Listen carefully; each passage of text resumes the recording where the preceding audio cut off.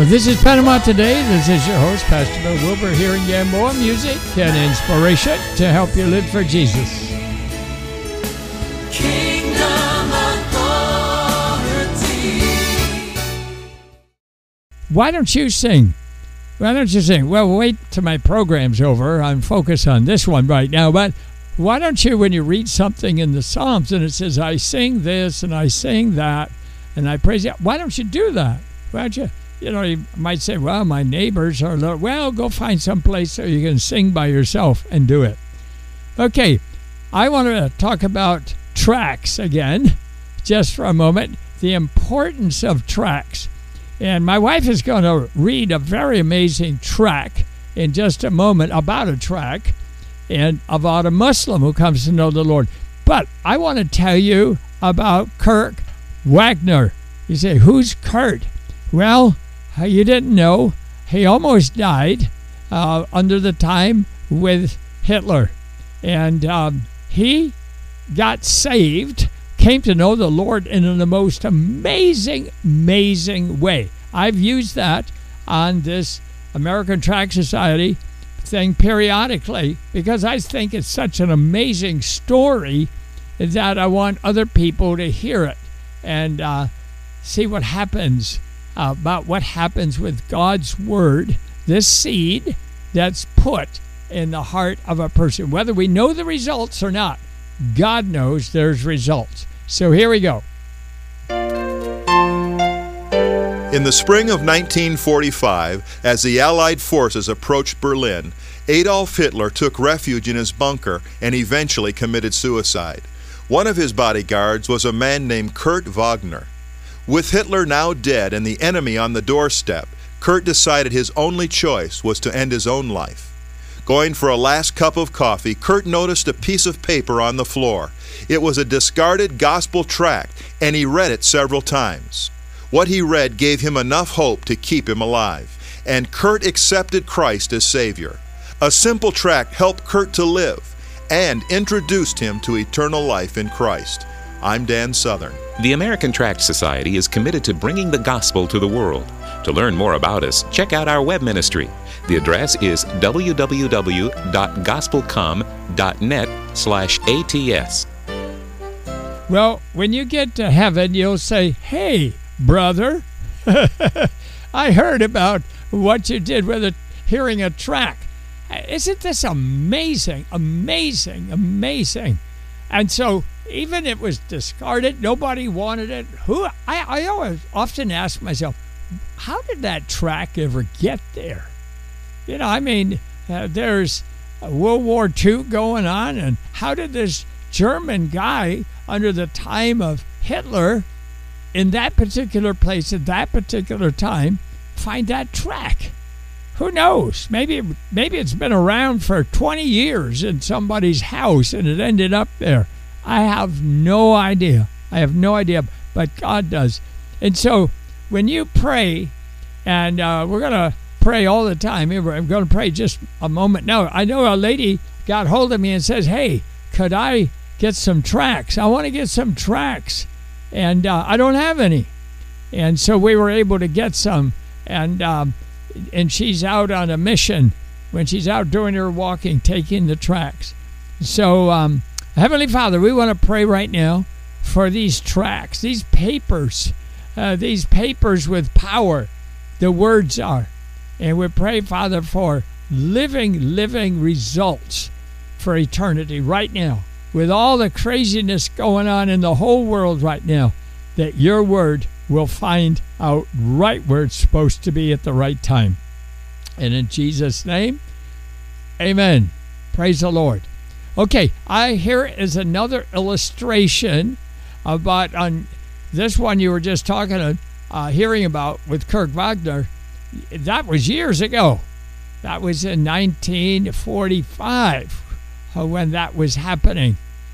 And this is much more current.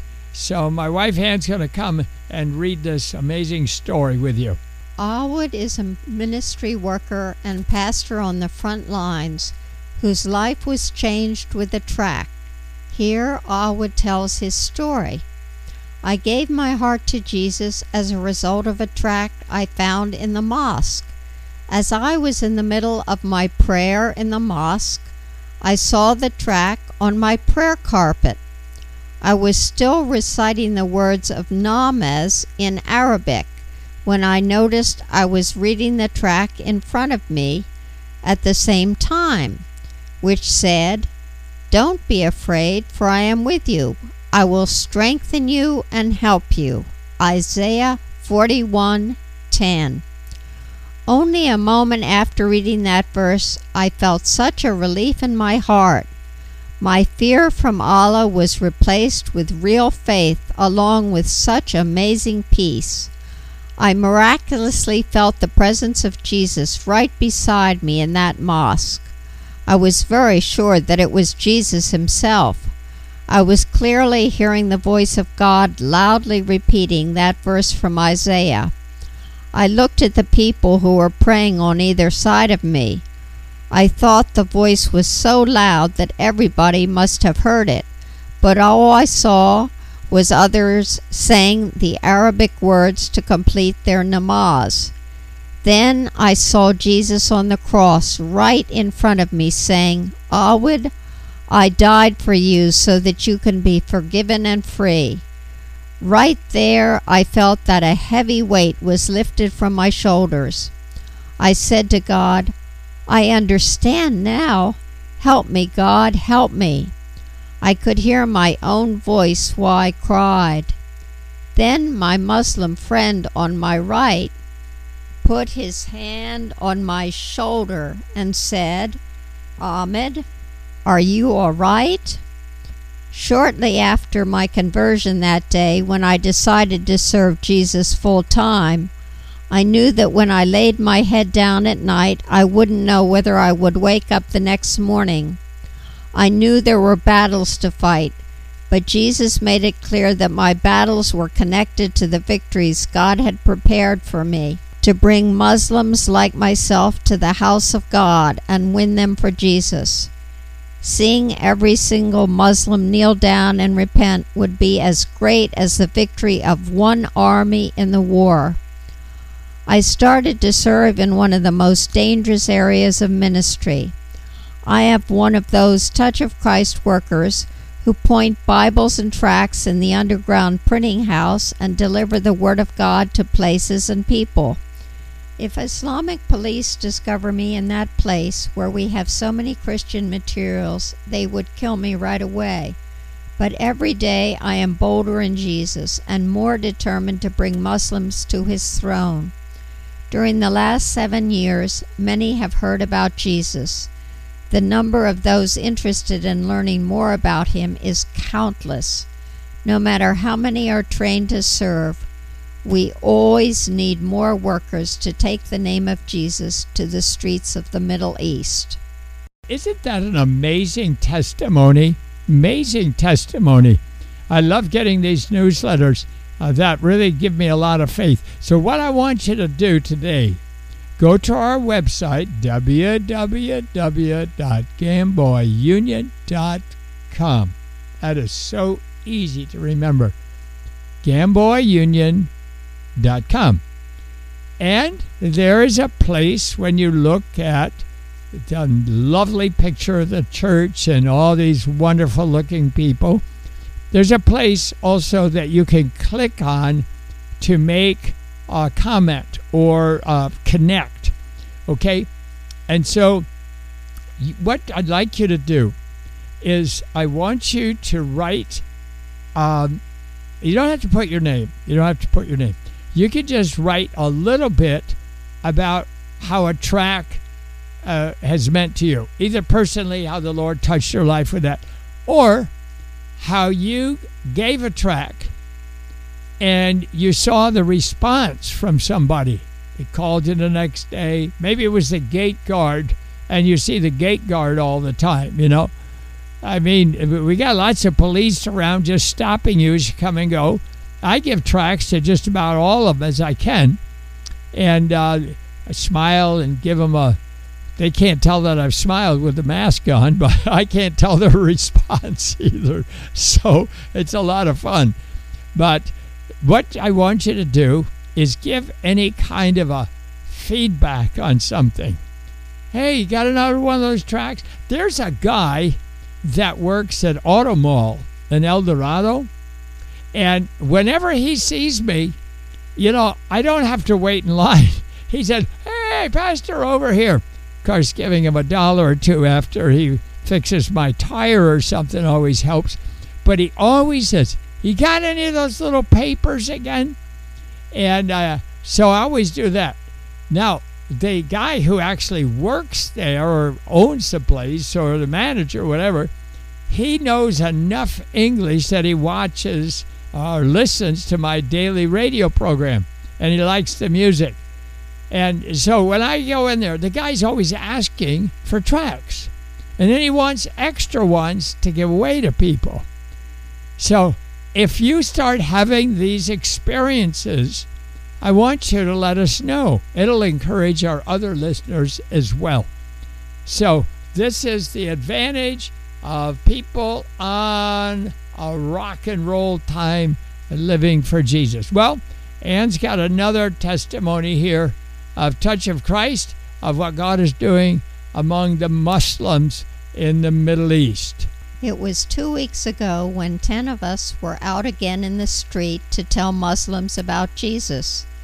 Though we were in the street for only 7 minutes, it felt like a lot longer. That was one of the most fruitful days I've had in the street evangelizing. Some of the Muslims who heard us were so touched by the Word of God that they didn't want to let us leave. They asked how they could stay in contact with us. As they were talking to us, they kept looking around. They were afraid of the Islamic police. They told us how much they wanted to be connected to a Christian group. It is always such an amazing, joyful feeling to see thirsty Muslims learn about Jesus. At the last minute before I got into my car, a young man named Mohsen came up to me and asked for prayer. There was no one around, so I thought it was safe to pray for him.